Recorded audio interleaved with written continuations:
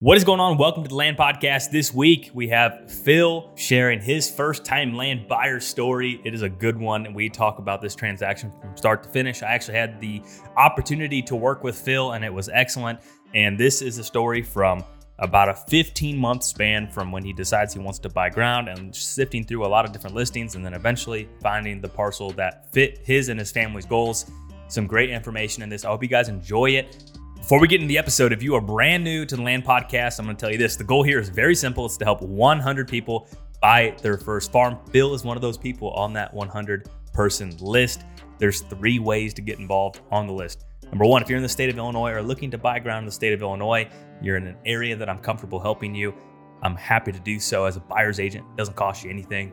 Number 2, if you want to get connected with someone that I would consider doing business with, if you want to call them up and see if it's a good fit, I'm happy to make that introduction. And number 3, if you just simply learn something from the podcast that helps you take action, I want to hear it and add you to the list. Before we get into this episode, in the world of Exodus, Velvafest is up and rolling. You can use the code LP, just the letter L, the letter P, at checkout to save 15% off the Exodus Render, the Rival, the MMTs, the NISs. And it's an excellent opportunity to scoop up the gear for this fall. And every single order, camera order or arrow order, is going to come with a scratch-off card where you're going to win another prize for your next order. So take advantage of that. 5-year, no BS warranty. We take care of our customers, so take advantage of that.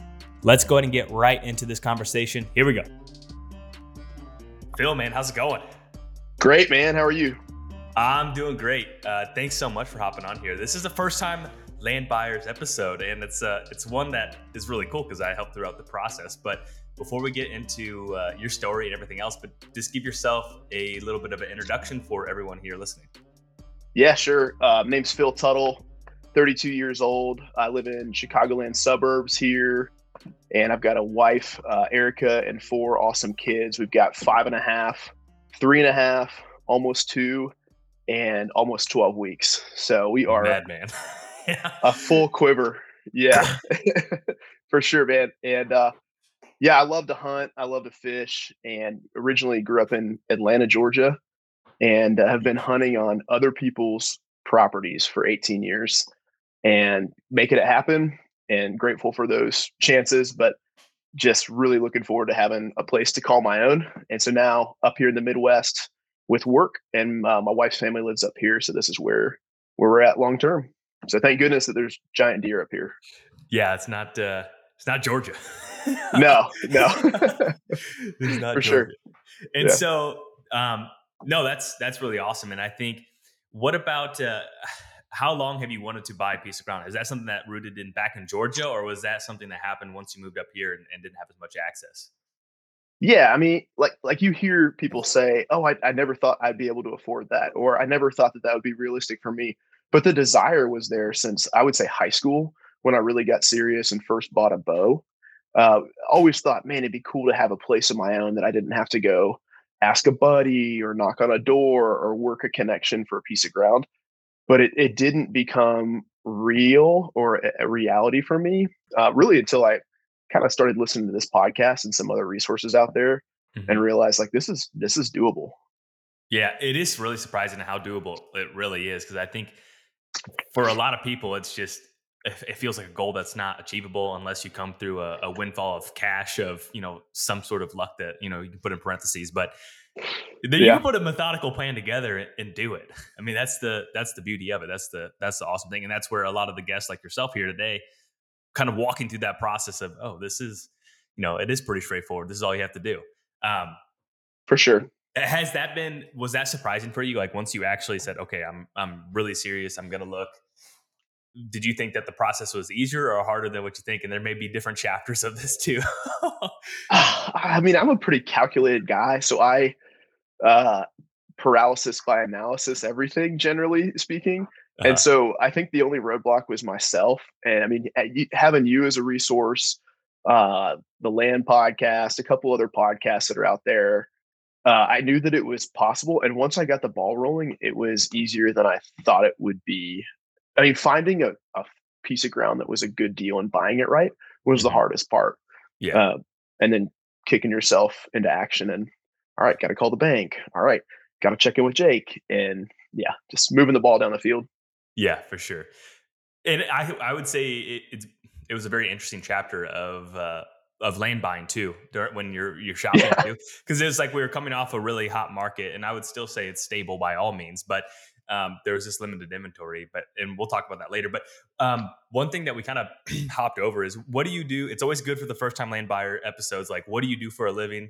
Do you work on the New York Stock Exchange? I mean, what do you do Thankfully, I do not. here? Yeah, I'm a restaurant owner, so small business owner here in the Chicagoland suburbs, and I have a good bit of flexibility, and super grateful for that. It's good for spending time with my family, and obviously, come October and November, it definitely has its perks as well. Yeah, for sure. And just walk a little bit through your journey of how you ended up became a restaurant owner here, and you're 32 years old now. Yeah, sure. So started out just as like a frontline employee, team member, and worked my way up and got an internship at the corporate office and made some connections and learned about franchising. And then it was again kind of like buying land seems like something that nobody could do or something that nobody could afford. But realized that that wasn't the case and just kind of grinded after college and worked with the company for 7 years.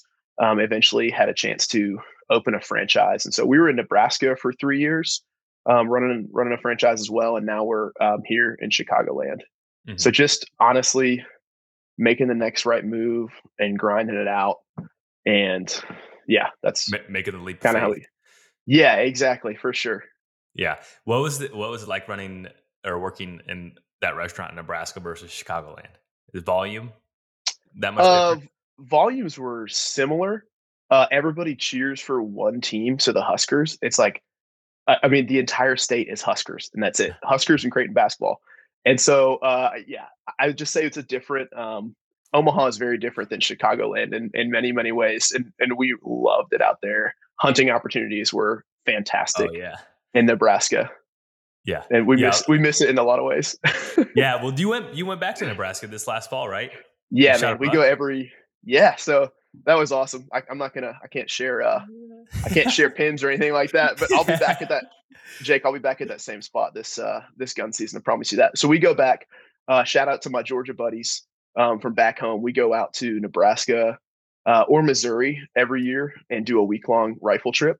And we're all pretty burned out with the bow by about November 13th or so. And so we whip out the big guns and go out there and just honestly have a blast. That's It's as cool. much about community as it is killing big deer. And so I was able to take a real nice buck on a piece of public last year in Nebraska that was not on anyone's radar, and A it happened fast. gnarly Yeah, buck. he's at the taxi, so hopefully we get him back soon. No, that's Yeah. awesome. And that's something that I realized working with you directly is the camaraderie or the community is really important with you. And I think Oh yeah. that was something that played a part into basically top to bottom of the parcel you ended up purchasing. But when Yep. you were looking and you were looking for a while, I think the first time we talked was probably December of 21. Would that sound right? Or maybe 22? Yeah. 20. You launched Land Podcast in 21, Uh-huh. and I binged like all the episodes that were out there, and I'm like, I need to reach out to this guy, and so that had to have been 22, probably Okay. like December of 21, going into 22. Yeah, Okay. Yep. for sure. That sounds right. And Yep. so, at that point, would you say you're pretty serious at looking, or were you still kind of in the process of learning more and developing a plan? Man, I think until you've got a pre-approval letter, like, are you actually serious? And Fair, so fair. I love I that. just keep it real. I mean, I was serious. I wasn't wasting your time, and I've tried to be intentional about that. Oh yeah. Um, but until I really had that pre-approval, yeah, I was serious, but it wasn't like, okay, I've had my credit checked. Okay, I've done the steps to get that done.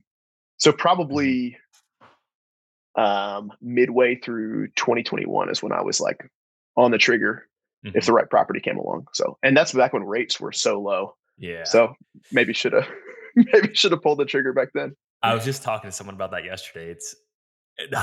Those are just like the on this episode. I remember saying I asked a lender. I was like, "Are we in what's considered the golden age of interest rates in your opinion?" Like, and obviously, I felt the answer was yes. He's like, "Absolutely." It's, I don't, and now they just raised the Fed just raised 25 basis points yesterday. Probably going to get more in September. It's just hindsight's 2020, but that's where it's. Yeah. I think it's all these guests that we talk to here, and especially the guys that have been in this space for 20, 30 years, it's almost weird because they all don't talk to each other, but their advice is almost unanimous. If you find the farm that you like and you can afford it, buy it. And it's like, oh, is that simple? you know? Yeah, I think it goes back to, I mean, this is similar with real estate, right? Date the rate and marry the property. Yep. And there's refi options available. The banker that you hooked me up with has been great, and I have a high degree of confidence that there'll be flexibility there depending on Mhm. what happens.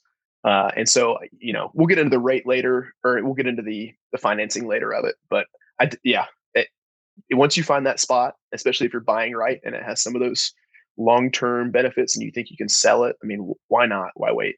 Yeah, for sure. And so what was on your punch list or your checklist of what this property had to have? And maybe you filled up a whole piece of paper there, maybe not. Yeah, I mean, you and I went back and forth, text, email, and like you were such a help with helping me rank some of these things. Number one, I think proximity is huge. So it's 45 minutes from my front door. Mhm. And Chicagoland is obviously, and I'm taking your word for this, it's got to be a huge buyer pool. And so for to be that close to where we are, I'd never thought that that was possible. So it's 45 minutes from my front door. So I can hunt mornings and get to work, or leave work early and hunt evenings in the future. Hopefully, pick up my kids from school and go hop in a blind together. Uh, and then it's about a mile and a quarter from one of my good buddies' farms. Has a big farm that we hunt together. That kind of serves as HQ for a group of friends. And so Mhm. being a mile from there is awesome because I can hunt my spot and then we can get together afterwards and grab a bite to eat or whatever. So proximity is absolutely leads the way. And with that, having that knowledge of the area, right? I know there's Sure. good bucks around. There is high hunting pressure, but I kind of know what I'm getting into. I don't think I'm going to be shocked with um, what kind of deer in the area. And then after that, price. I You could look at the price that I paid per acre, and it was a little over 6K per acre. And when you first hear that, you're like, "You paid what for rec land?" And but for the area, man, like I honestly think, and I'd love to hear your thoughts here on this, but I think we got it for 10 to 20% under market for the area, just I would based on. Yeah, I would say 10% for sure. And then the other thing too is the cash rent on that parcel was extremely low. Yeah. So getting the cash rent to market rent, or if you decide to enroll it into CRP, I mean Mhm. that's going to increase. I mean that in itself is going to increase the value, and then just the proximity to where it's at as well. I mean, yeah, I felt confident after. I mean, online I felt like we went back and forth on a bunch of properties, and this was one that Mhm. once we walked, I was like, this is a good deal. Well, yeah, I had walked it in December of 2022, and then you had kind of said, "Hey, let me know what you think." And holidays and everything came and went. And then you reached out again. You're like, "Hey, are you still thinking about that piece?" And I was like, wow. And we were looking at a house, almost bought a house, Yeah. this, that, and the other. And thank the Lord that fell through. But then you were like, "You want to go walk that farm again?" And I'm like, "Yeah, we probably should." So then when you and I saw it together, the snow had melted off, the deer Mhm. sign was really evident. And I think by the time we got back to the trucks, I for sure knew it was just a matter of what the number was going to be on the offer. And I think we both kind of knew, all right, like I know what good deer sign looks like. You're just verifying what I already Mhm. thought I knew. So. Yeah, and what I liked about that parcel too was there's a good chunk of income. It had, I would say, good access. You could hunt it on a lot Mhm. of predominant winds, Oh yeah. and then you could leave the back part of the property alone and not feel bad about it either. And it's like, and based off what, like, talking with what your goals were, it's like I feel confident this farm can achieve your goals and then Yeah. probably exceed them once you do the things that we talked about too. I think so. I still haven't been west of the creek, so since I bought it. Really? Yeah, I mean, eventually I Well, will, and maybe put in some trails, but it really is going to be a true sanctuary over there, and try to leave it alone.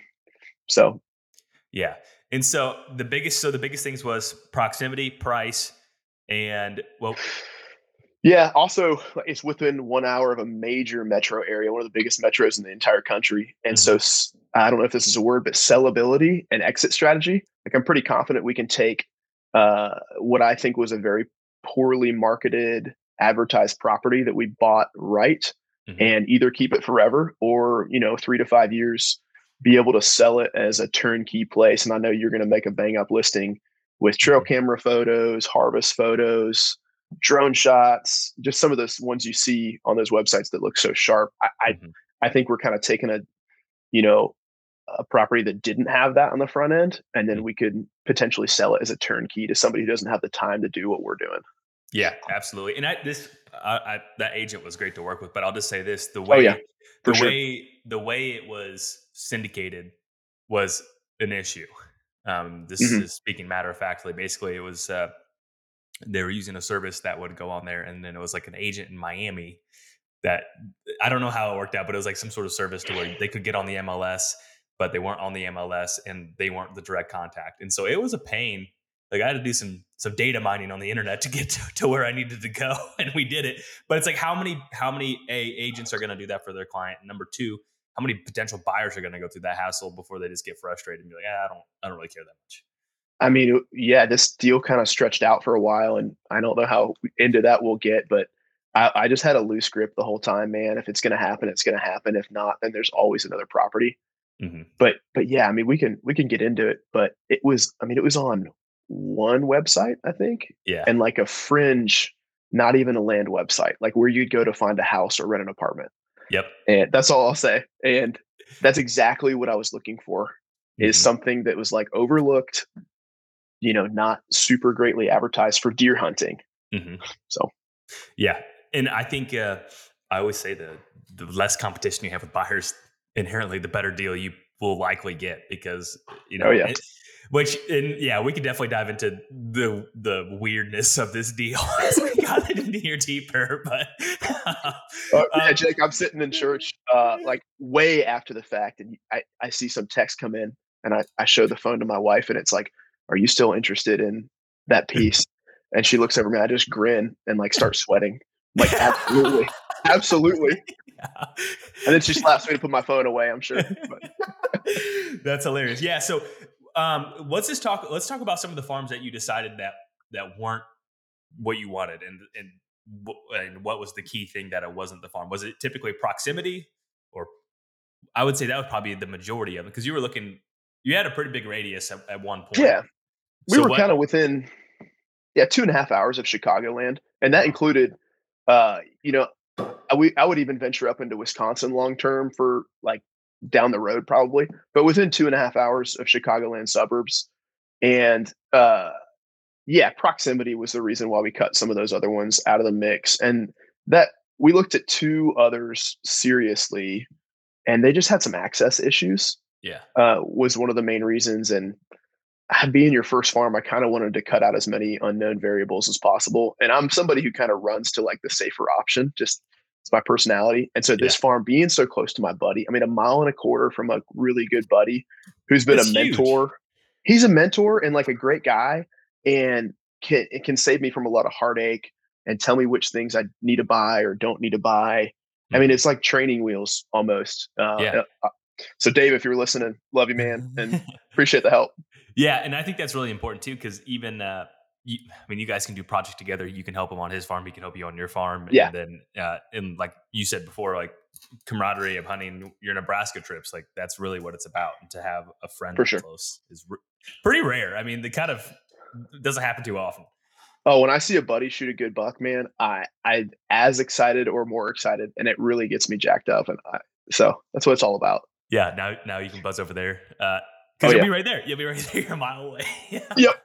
In fact, last year I let a really nice eight slip by me, and he walked right to my buddy, and my buddy just made a great shot. And it was a good example of like I kind of blew it on a big deer over at my buddy's farm, and he did not blow it. So That's funny. yeah. So, um, how long did you say you actually shopped? So, would you say Mhm. 2 years, a year? Yeah, 15 months plus or Fif- minus. Uh-huh. Yeah. From when you and I contacted each other to when we, had a closing date. Yeah, yeah, Yeah. that sounds right. And then, how before you got in contact with me, were you working with a agent at all, or were you just kind of just looking around and just perusing the internet? No, I think I called one guy that I saw on a billboard or off something off Land Watch, but it didn't. I wasn't pre-approved, and so nothing really came together. It was more so like, hey, let me just kind of dip my toe in the water Uh huh. and go. if they had shown a ton of intentionality and sought me, then I probably would have gone further. But then, man, Mhm. it was January 2022. We're driving home to Georgia for a week with my family, and that's when I found your podcast. Mhm. And man, like I said, I binged all the episodes that That's were. cool. I mean, seriously, like the AirPods in the whole way, like, and it was at the end of that drive that my wife and I were like, it's just a matter of like when, not Uh-huh. if, Yeah. because I was just blown away by some of the content on the episodes, and I was so pumped. Yeah. I I try not to take for granted like some of the quality conversations that have been on here that I feel that have been, I don't think necessarily gatekeeped before. I don't think it was intentional, but there just wasn't the platform for some of these people to share their stories and success. And I think a lot of it was almost like mythology. Like you hear about it, like, oh, so and so owns a good chunk of ground. And then, then Oh the yeah. other person has thrown like a backhanded bash after that. Like, well, yeah, it's because of this. But like, here's their story. And like, they're not that much different than anyone else. They just did it for a long period of time and had a plan and stuck to it. Oh yeah. I mean, like a couple of my favorite episodes, Nick Scalma, obviously, I could Yeah, listen to that guy talk, and he was on another podcast a little bit after yours, and it was like, I mean, I probably listened to that episode 3 times. yeah, And then the 68-year-old gentleman carpenter, I think yeah, from Wisconsin, man, just hearing his passion for it, and yeah. I'm, half his age, but like his story and his passion for it aligned so clearly with mine. I never would have known that or heard his story Yep. and his journey with Pike County, man. That had me so jacked up to just start and get the ball rolling. Yeah. I was just thinking that guy yesterday, actually. Ironically, I was thinking, but when like we were going back and forth, I was thinking of some past guests. I also thought we need to get Nick back on here for another episode. Um, Oh, please do. okay, so we'll just do that then.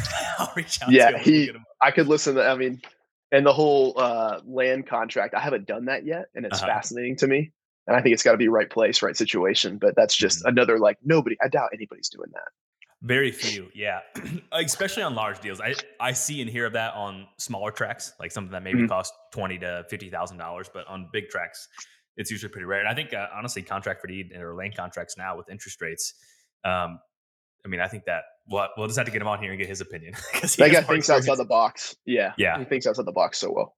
yeah, absolutely. So you were talking a little bit about you were when you're riding to Georgia. Mhm. It was like you and your wife made a mutual decision that it's not a matter of if, it's a matter of when. So has she been on the same page and are encouraging along the way of like, do it? Yeah, man.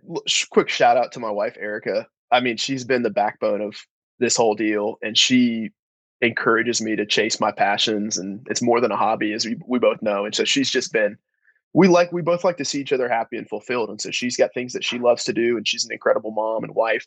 And she knows that when I get to pursue these things like hunting, land, that I mean, it charges my battery, and I come back home ready to roll, ready to go to work. And so Mhm. yeah, we've been on the same page, man. Our second date, we went bass fishing together, and That's I made cool. it like we've been on this. She loves this stuff too. She, with having 4 kids at our ages, we don't get to do it together as much as we used to, but she enjoys this stuff as well.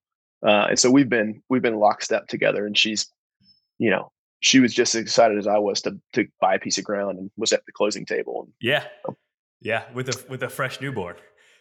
yeah, that's right. June was she was what was it? She was 21 days old at Yeah. the closing table. That's fresh. Oh that's yeah, that's she slept the awesome. whole time. Yeah, Yeah. Yeah. yeah, Absolutely.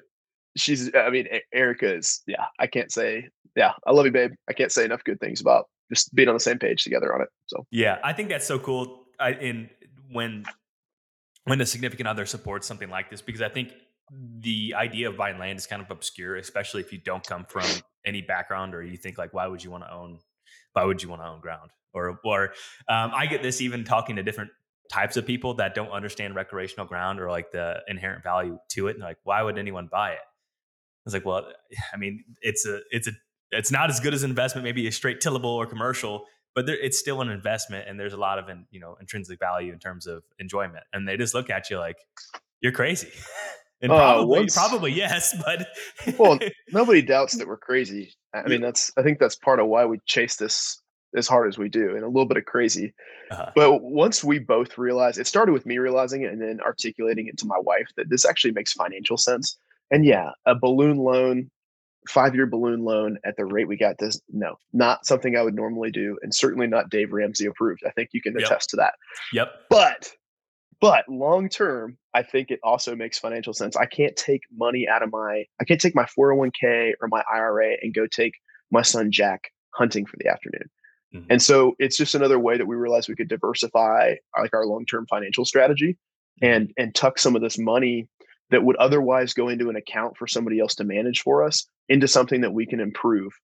And if we break even and decide that this is not for us, oh well, like Enjoy the we'll go process. from there. Yeah. 100%. And so I realized that it made financial sense for the most part, if you buy right and do some of those things that you've coached me on, Mhm. then it became even more of a no brainer for us. So Mhm. let me disclaimer this whole thing. I closed on May 31st. So like all of this, if I sound like I'm Hypothetical. confident, if I sound confident, like I know what I'm doing, I don't. But let's do this in 3 years, and you can be like, all right, you were real confident 3 years ago. What does it Where are look you like at today? today? Yeah, we absolutely. We'll definitely have to do that. I think that's a fair disclaimer for sure, and I think Yeah, that's part of the fun of some of these episodes because it's so fresh and exciting. But I really do think that over okay, let's just jump forward 3 years from now. If you do sure. the incremental projects that you're planning to do, Hmm. the market should appreciate over a 3 year span. I mean, I think this is a Dave Ramsey stat or something along those lines that the market over any 5 year period has never gone down. Yeah, I think And so I think land, I don't know the actual fact, but it's got to be pretty close to that. And maybe it's a 7 year period. and that probably doesn't take into account buying right and buying under market, and Yep. then being close to a metro and being able to add value to With and just exactly. yeah, Yeah, exactly. Yeah. That's one of the exciting things about land too is like you have the ability to improve the investment with your own bare hands or your own yeah, mind of whether you're telling someone that, do it with the equipment. And sure. that's where stocks get really boring. Mutual funds get Oh really man. boring because it's just you read the news and you're like, oh man, this sucks. And with land, it's like, all right, here's a problem, go fix it. Yeah, and if You you have the ability can, to do it. yeah, if you can, like, do it all, right? Like, thank the Lord that we're able to invest in, mutual funds, all those things, but then also land. So if you're able to do both things, why not cast a wide net and diversify as much as possible is the way I see it. If you're able to do that. Yeah, I think that's definitely fair. Now, talking about the financing side of things, what did that process look like? Because I know you feel like you got a high interest rate, but go call go call Alec and quote him again and see what it would be today. Yeah, I know. I thought I was at the highest point, but try to guess the market. It doesn't go well. Yeah, it was pretty seamless, and thanks to you for recommending, hooking me up with Alec, and he was great to work with, and didn't overpromise, but also was somebody who I could tell had done this before, and just the same thing. They weren't afraid to loan or to lend to guys who were just doing rec ground, Mhm. and it wasn't like a family farm or a house purchase, and so it was really simple. Just got to my financial statements and our situation, and hey, here's what we're looking at. What can we afford? And he had a pre-approval turned around within the week of Yeah. getting him all those documents that we had, and then it was just a matter of moving towards closing. And I was hoping that a balloon loan or an adjustable rate mortgage wasn't going to be the route we had to go. But after he talked me through all the options, I realized that for us right now, a 5-year balloon was actually, I still think it was the best case scenario in the moment. And And why is hopefully, that?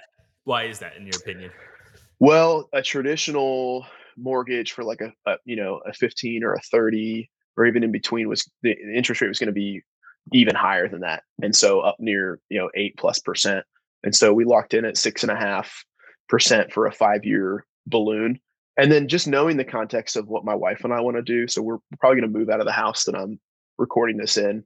And the current plan is to take the equity from this house and pay off the farm. Mhm. And if we keep having kids, that's going to happen probably sooner than later, Lord willing. Uh-huh. And so I don't plan on, again, like r- hopefully this happens. I don't plan on having this loan up until the maturation date of it 5 years from now. Mhm. And so I think we'll be able to get out of it And if not, then obviously selling becomes, you got to have an exit strategy. So parachute Yeah. plan. Yeah, for sure. And I even think beyond that too, if rates do go down in, let's say Yeah. 4 years and 6 months, then you can just refinance and then you could get a 15-year potentially, which Yeah. um, I read a bunch of different stuff and I know interest rates are at the top of everyone's mind, but they think probably 2024 will be the first time before we start seeing rates, retreat back to something. I mean, they're not going to get back down to 3%. I'll tell you that, but I'll see No, where they no. retreat to 5.5 or 6. Yeah. And obviously every situation is different, but Alec was great. And I have a high degree of confidence that we can refi. And that, there's no prepayment penalty with the product that I have, and ability to refi for a small fee. So yeah, Well, if it makes sense, I'll do it. let me ask you this because I think you probably ask a lot of good questions when you're talking with that bank. What's some advice that you would tell someone else that these are the questions I asked that I think were helpful for me to make a decision on the institution I worked with? Man, well, I listened to all the episodes on this, and so I felt like I had a major cheat code, and I didn't shop lenders like everybody tells you to do. Uh-huh. Alec and I clicked, and you know, I'm in a comfortable spot, so I didn't feel like I had to nickel and dime to get to. Oh well, this guy's offering me six and a quarter. Hmm. I just asked all the questions of like, hey, if rates go up to 10%, and it's the end of this 5-year balloon. Is there a negotiation phase? And there is. Okay, if I, want to pay this off with home equity from our sale, is there a prepayment penalty? No, there's not. Uh, is there option to refinance? Yes, there is. And so just I kind of go to the worst case scenarios in my mind. That's generally how I operate. Uh-huh. And then I kind of back into it from there. Hmm. And so, okay, well, what happens if I lose my job? Or what happens if people no longer want to eat in restaurants? Okay, well, what's my exit strategy, right? Okay, well, I Uh-huh. can pay it off without a penalty, and we bought it right, and I think we could flip it if need be. Hmm. Then the fear was gone, and so I went to the worst case in my mind and asked all the accompanying questions of that, and then at the other side of it, realized like, okay, I still want to do this. I'm comfortable with it. So, Hmm. Yeah, I think that's a healthy thought exercise to understand. Okay, what are all these options, and what is like plan XYZ? I think Until you get through ABC. Yeah, I think the important thing to mention also is like you've got to almost block out the excitement of the purchase, Sure. because it can be and it still is an emotional thing, and it should be because it's a dream come true and it's something we're passionate about. But I had to block out the emotion of I really want this piece of ground, but I'm not going to buy it if it doesn't make at least a little bit of financial sense. Hmm. And so that just goes back to like, are you putting your family first as a priority? Are you putting deer hunting above your family, et cetera? Hmm. What's a piece of advice you'd give someone that is looking to buy their first piece of ground? And I know this is still kind of fresh to you, but that the freshness may be good. Ask me in 3 years. No. Yeah, I've got three things that helped me and this is honestly the first two are just like life principles that I try to live by. Keep a loose grip on the whole process. And so there'll always be another piece. And so keep a loose grip. The fact that I'm able to buy land is a blessing, and it's a want, not a need. And so keeping that in perspective of like, I get to do this. Hmm. And so very loose grip. And if it happens, it happens. Secondly, seek wise counsel in all areas of life. And that's you, Jake. That's my Appreciate it. wife. That's my Georgia buddies. That's other podcasts. That's Alec. That's my dad, my mom, and seeking wise counsel and vetting some of those ideas. And sometimes people won't get it right, and so you have to kind of block some of that noise out of like they don't have the motor that I have for deer hunting.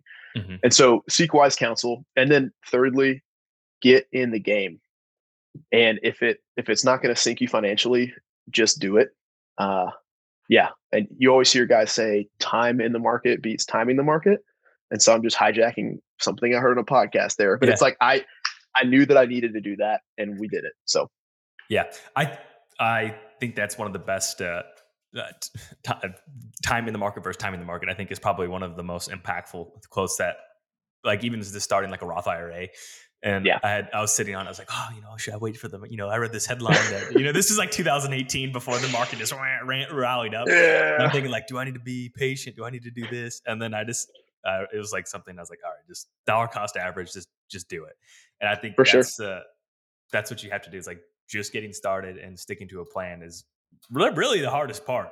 um, investing or even buying land, I think. And that's just my, my perception right now at this point, this stage of my life. But I've also had the ability to talk to people that have done this for a long time. And I think overall, yes, there's market cycles, absolutely, and anything there is, but timing or time in it, first timing is going to win long term. Yeah, and let's be honest, like if we didn't dump some of our money into land, like I'm just gonna buy too many trail cameras and you know probably spend it on things related to hunting for my permission properties that like why not put it towards something that my kids can enjoy and potentially become part of the inheritance and all that good stuff. That's another part of the equation that we're excited about. Yeah, for sure. So do you think that by having that specific goal helps you refocus dollars? Because that's kind of what you mentioned there. It's like you could financially do it, and then if not, that money hypothetically kind of would have evaporated anyways into different things. But this is like I have a specific thing to focus on right now. Yeah, for sure. I mean, this is like one of the best things. It happens automatically. It's coming out, so you better be ready for it. Like your checking account or savings account better be ready for that hit, and on the 7th of the month or whenever it comes out. And so it forces you to become more organized and more structured and plan for that.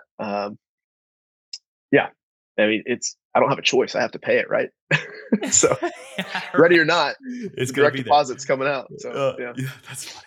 What were some resources that helped you along the way? I know you mentioned the land podcast and some other podcasts. Was there like any family friends or someone else that that had bought land in the past that's like kind of gave you a verbal blessing?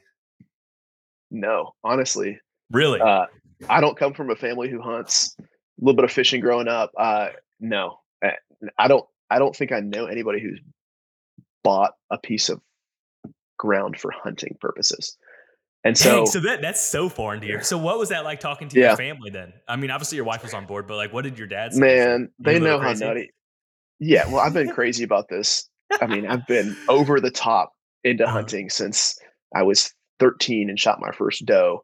I mean, there was no surprise to them, Uh-huh. and they were, there's nothing they could have said or done that would have talked me out of it, anyways.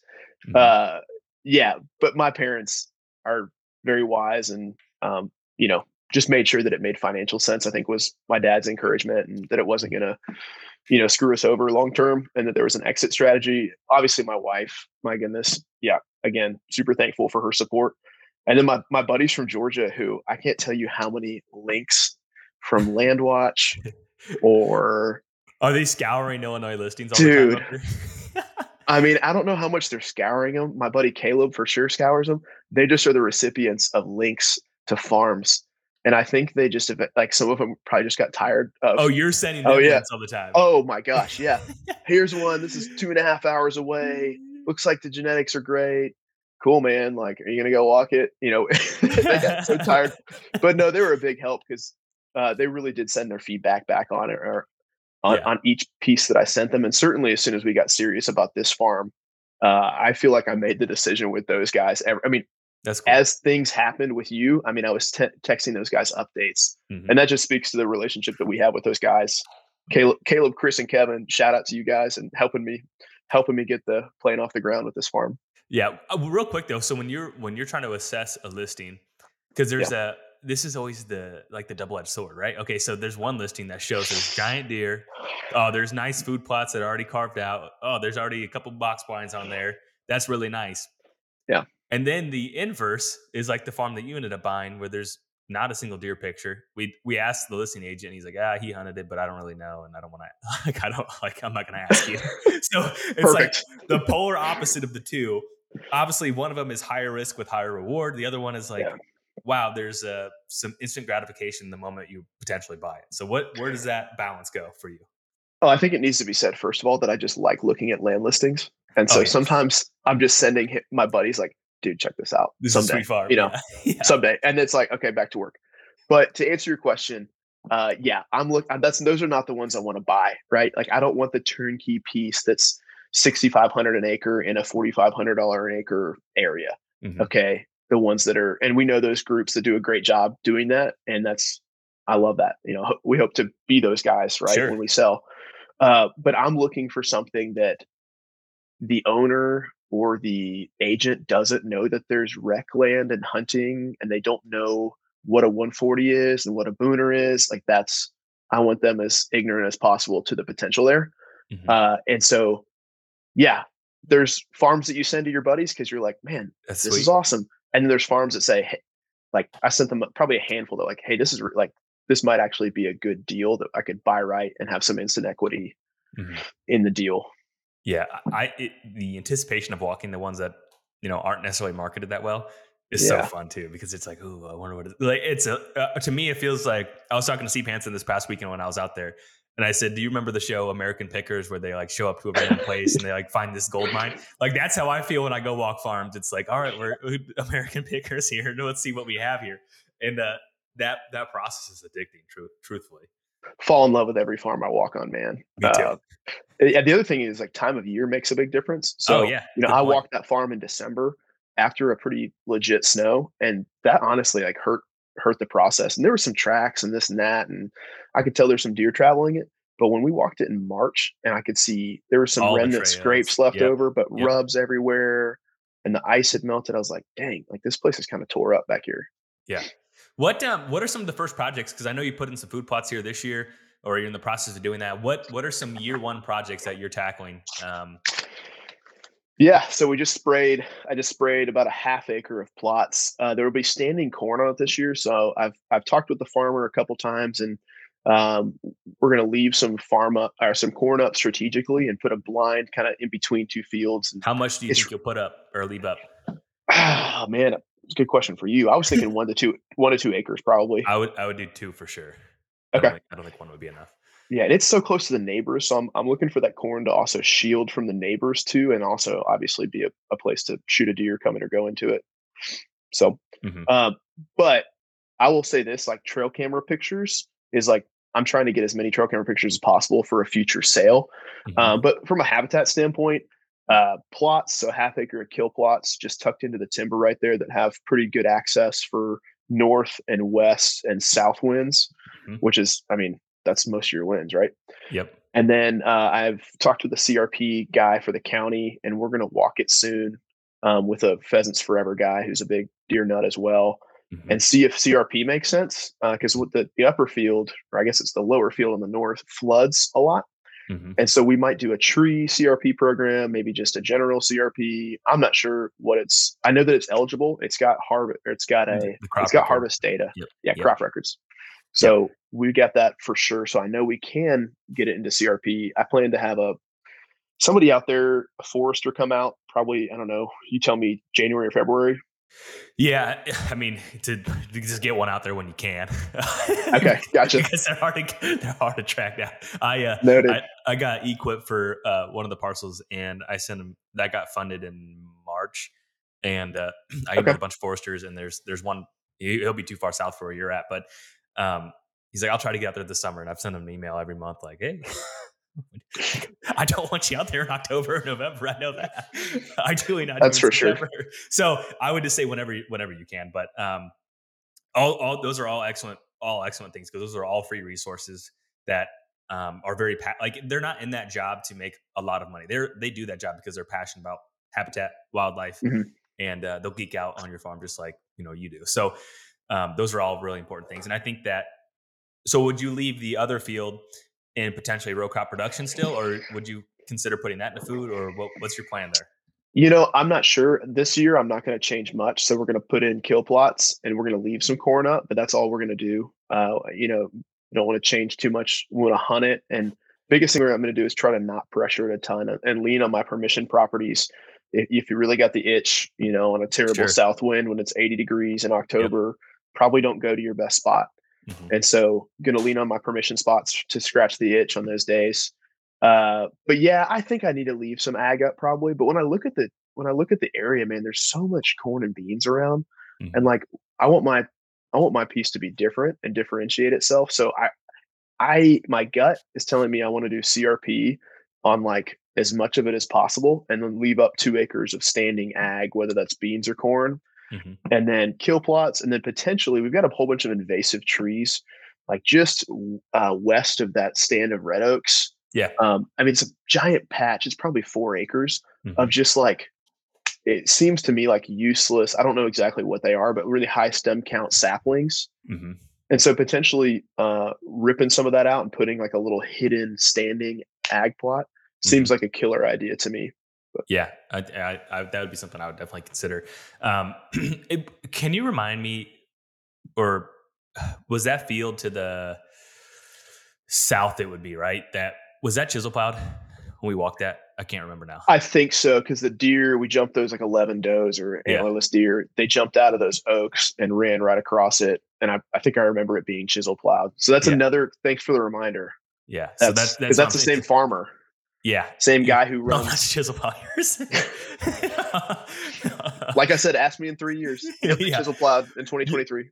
yeah. So I mean, I think, and that's just part of the like being aware that you're going to learn stuff along. I mean, no one knows everything, and Yeah. everyone is always constantly learning. So that's the one thing I bring up though is like if everything's getting chisel plowed around for late season, then really Ah. there's not going to be much food in those. So if you don't, if you let's say you left that whole field in tillable still, you leave 2 acres standing and then not have them chisel plowed, then you're going to have the bulk of the food for sure. Yeah, and that's a strong vote for leaving it in tillable. I think my only issue is the neighbors are really close, and I like uncomfortably close. And so I need to, whether that's a screen with wheat or whether it's some bedding blend, but also the road's kind of close on the upper field as well. And Hmm. so the reason CRP is appealing to me is just I want to make it feel remote. I want to make it feel sheltered and safe for the deer. Hmm.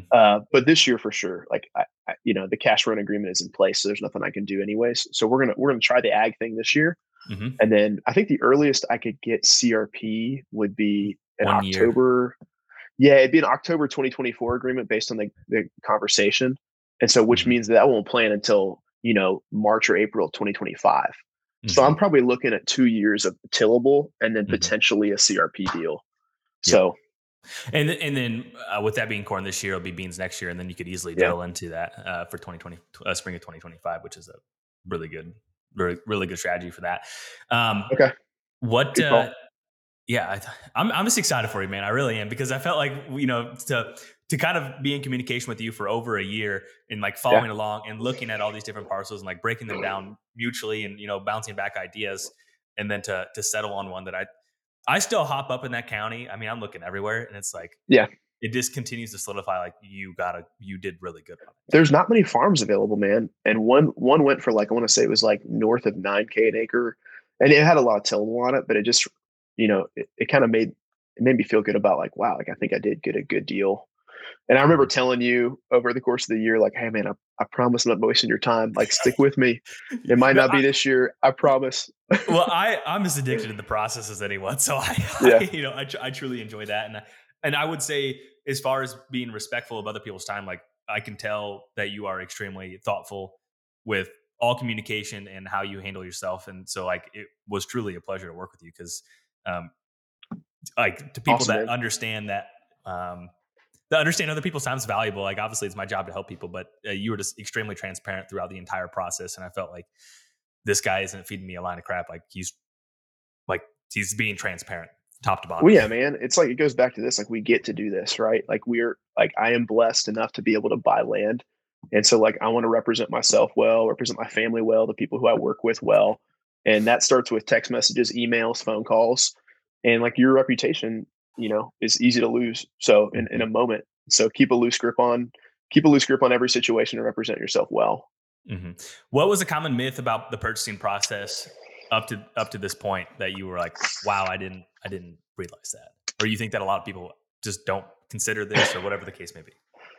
Yeah, I think that chapter is still being written, but one that came up was the idea that you missed out on the farm that you were supposed to buy. Mm. Oh, you missed it. You could have gotten a 3.5% 30-year fixed on that piece of ground up in, Carroll County that we looked at. Oh, that's gone. Shoot, I'm kicking myself. And the next thing you know, you're sending your buddy another link from Landwatch that's like, oh, this checks the boxes. Hmm. And so just the myth of like you missed out and the anecdote would be like, there's always another property. Hmm. And you can miss deals, obviously, sure, but there will always be another property. And Hmm. I found that to be encouraging. Just turn the page, go to bed, hit it again tomorrow. Yep. So, Yeah, I think that's an excellent point because I think a lot of just general successful people, no matter what it is, and just from talking to different people from all walks of life, they all have the abundance mindset. There's enough for everyone. And whether that's factual or not, I think just having that mindset Yeah. of abundance is the way to do it. Like it's not a scarcity. Other people can win and it doesn't take anything away from you. Like there's plenty for Amen. everyone. Amen. Absolutely. And like I'm just as hyped up to share this property with my buddies, and hopefully we're not shooting 2.5-year-old, 115s out there. But if Yeah. that's my buddy's first buck, Uh-huh. hey, like Well, that was another interesting there's thing room for that. walking with you because you were obviously excited to buy for yourself, but I could see the passion of you wanting to introduce other people and take other people Oh out yeah. and like share the full experience. Which admittedly, I'm more selfish than that. Like I'll tell you right now, I'm truly more selfish than that. I have the awareness to say that, and I admired that about you because you're like I probably get when I'm walking, like if I was buying that farm, I'd be thinking like about myself, to be completely Yeah. honest. And Yeah. we were walking that, like you kept bringing that up. I was like, wow, that's pretty unique with compared to a lot of people that I deal with. Yeah, there's room for that. And there's a lot of days when I go out, in first week of November or whatever, it's game time. And I'm not going to go stomping in there with everybody in my life who wants to hunt. But especially my kids, man, like kids can Yeah. shoot whatever the heck they want. Right. And Mhm. I love teaching other people who don't know how to hunt, or even just taking them out. I believe that in every guy, there's a latent desire somewhere to get outside and do some of this stuff. Mhm. And they might not be into killing deer, but man, I've never taken someone out there who wasn't like, okay, this is awesome. Oh Mhm. my goodness. Yeah. There's a deer 30 yards away, doesn't know I'm there. Yeah. Holy cow. And I love taking people out there and showing them what I already know is the coolest thing in the world. Mhm. That's really cool. Any other misconceptions or anything that you found along the way? Uh, Because no. you're pretty well read. I mean, you're pretty self educated on this process. You seeked out a lot of information. Could you imagine jumping a time machine 10 years ago or 15 years ago, like before all this information was available? I mean, that's something I think we all take for granted of how just Yeah, much good information is out there now.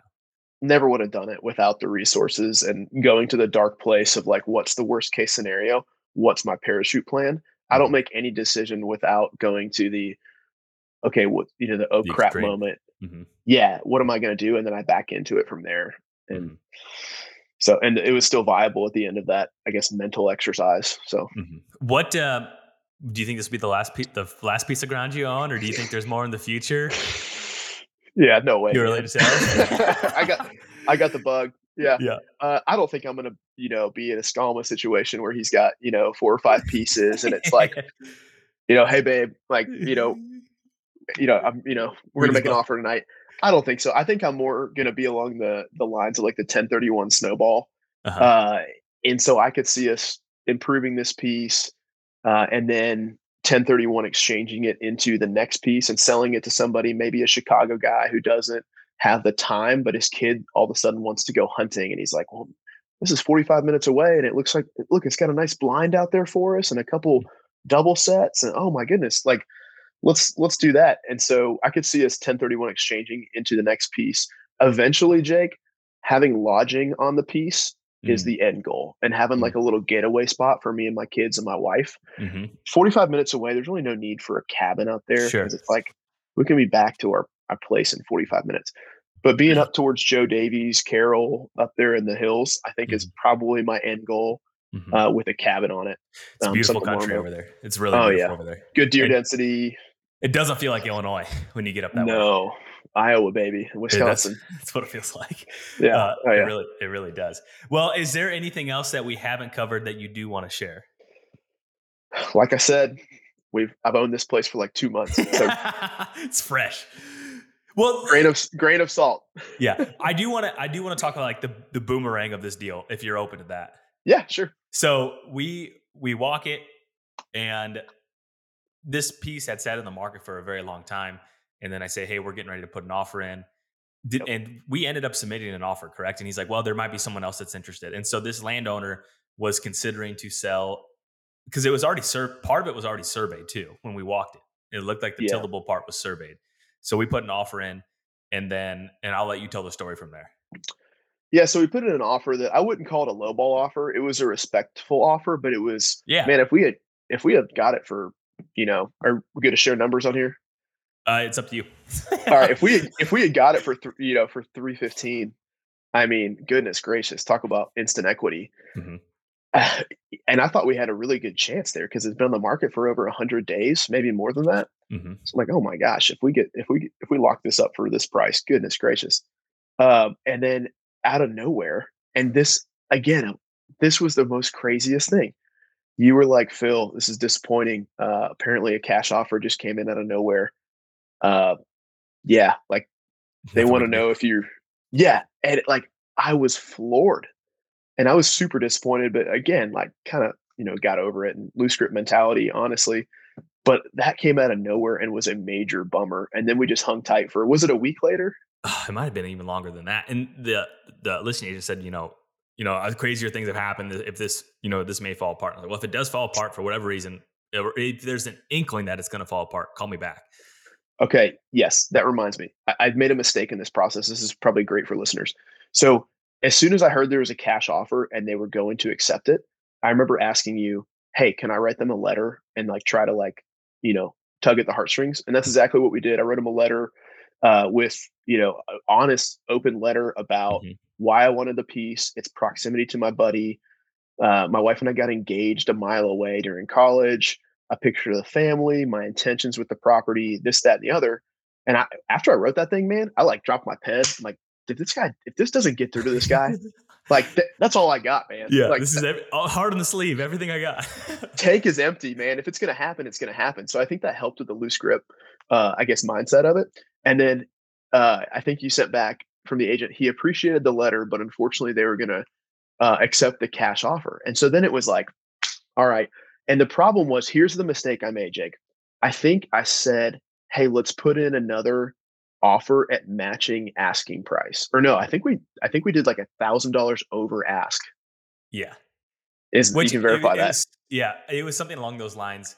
And because I was like, at that point, it was still a good buy by all regards. And Sure. it's like, Yeah. it checked off all the boxes. And so I think we were willing to do what we could.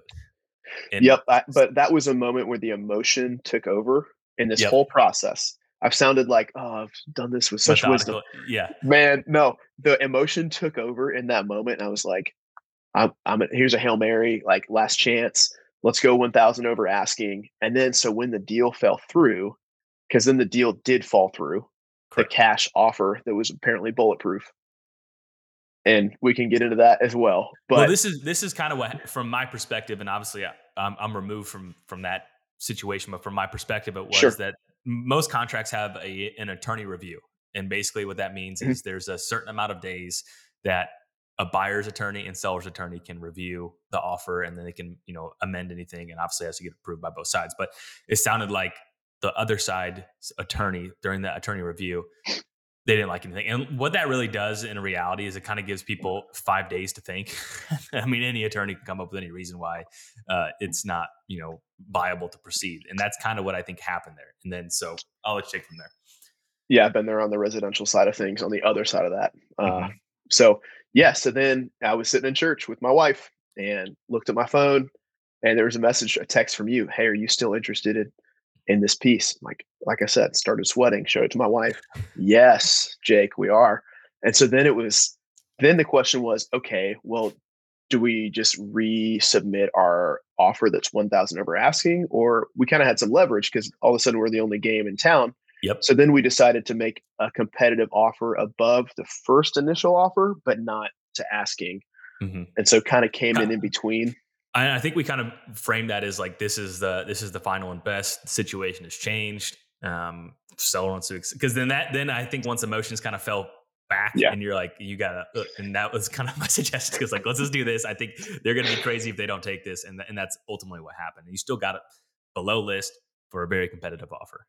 Yeah, I think I offered 330 and then they countered at 340 and I wasn't going to try to play the, well, meet me at 335. I didn't Hmm. want to chase them off. Hmm. Just based on advice on this podcast of like, hey, when you're within, are you going to lose a deal over 5K? Hmm. Like probably not.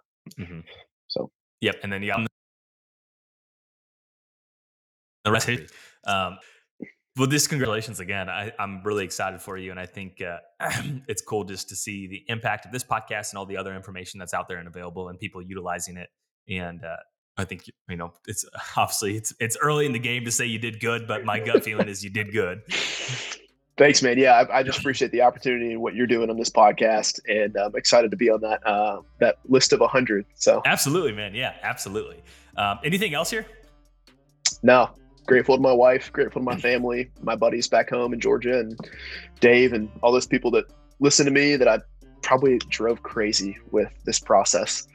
I'm ready to be sitting behind a deer behind it, though. I got to be honest. So. So much, and usually I ask if you want to share where people go to, but if you don't want to do that too, that's fine. Man, I try to stay off of social media as much as possible. Yeah, Wise man. no, just my pleasure, man. I appreciate the opportunity. There you guys have it. If you guys made it this far, Phil was gracious enough to let me share his email address. If you want to get connected with Phil, ask him a few questions. I'm happy to do so. Just reach out to me directly, and I'll make an introduction to Phil. And hope you guys enjoyed this episode. Use the code LP at ExodusOutdoorGear.com to lock in 15% off the entire website and get your VeloFest scratch card. And also, I said this last week, if you're looking to potentially buy a parcel, learn your area's land market, or perform some due diligence, use acres.com.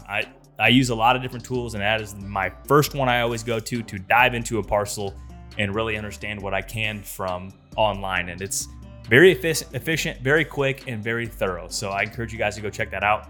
They're not a formal sponsor or anything like that to this podcast. I just simply think it is a great tool for anyone that is wanting to learn more. So I'll leave you guys with that. Have an excellent week. Until next time, see you guys.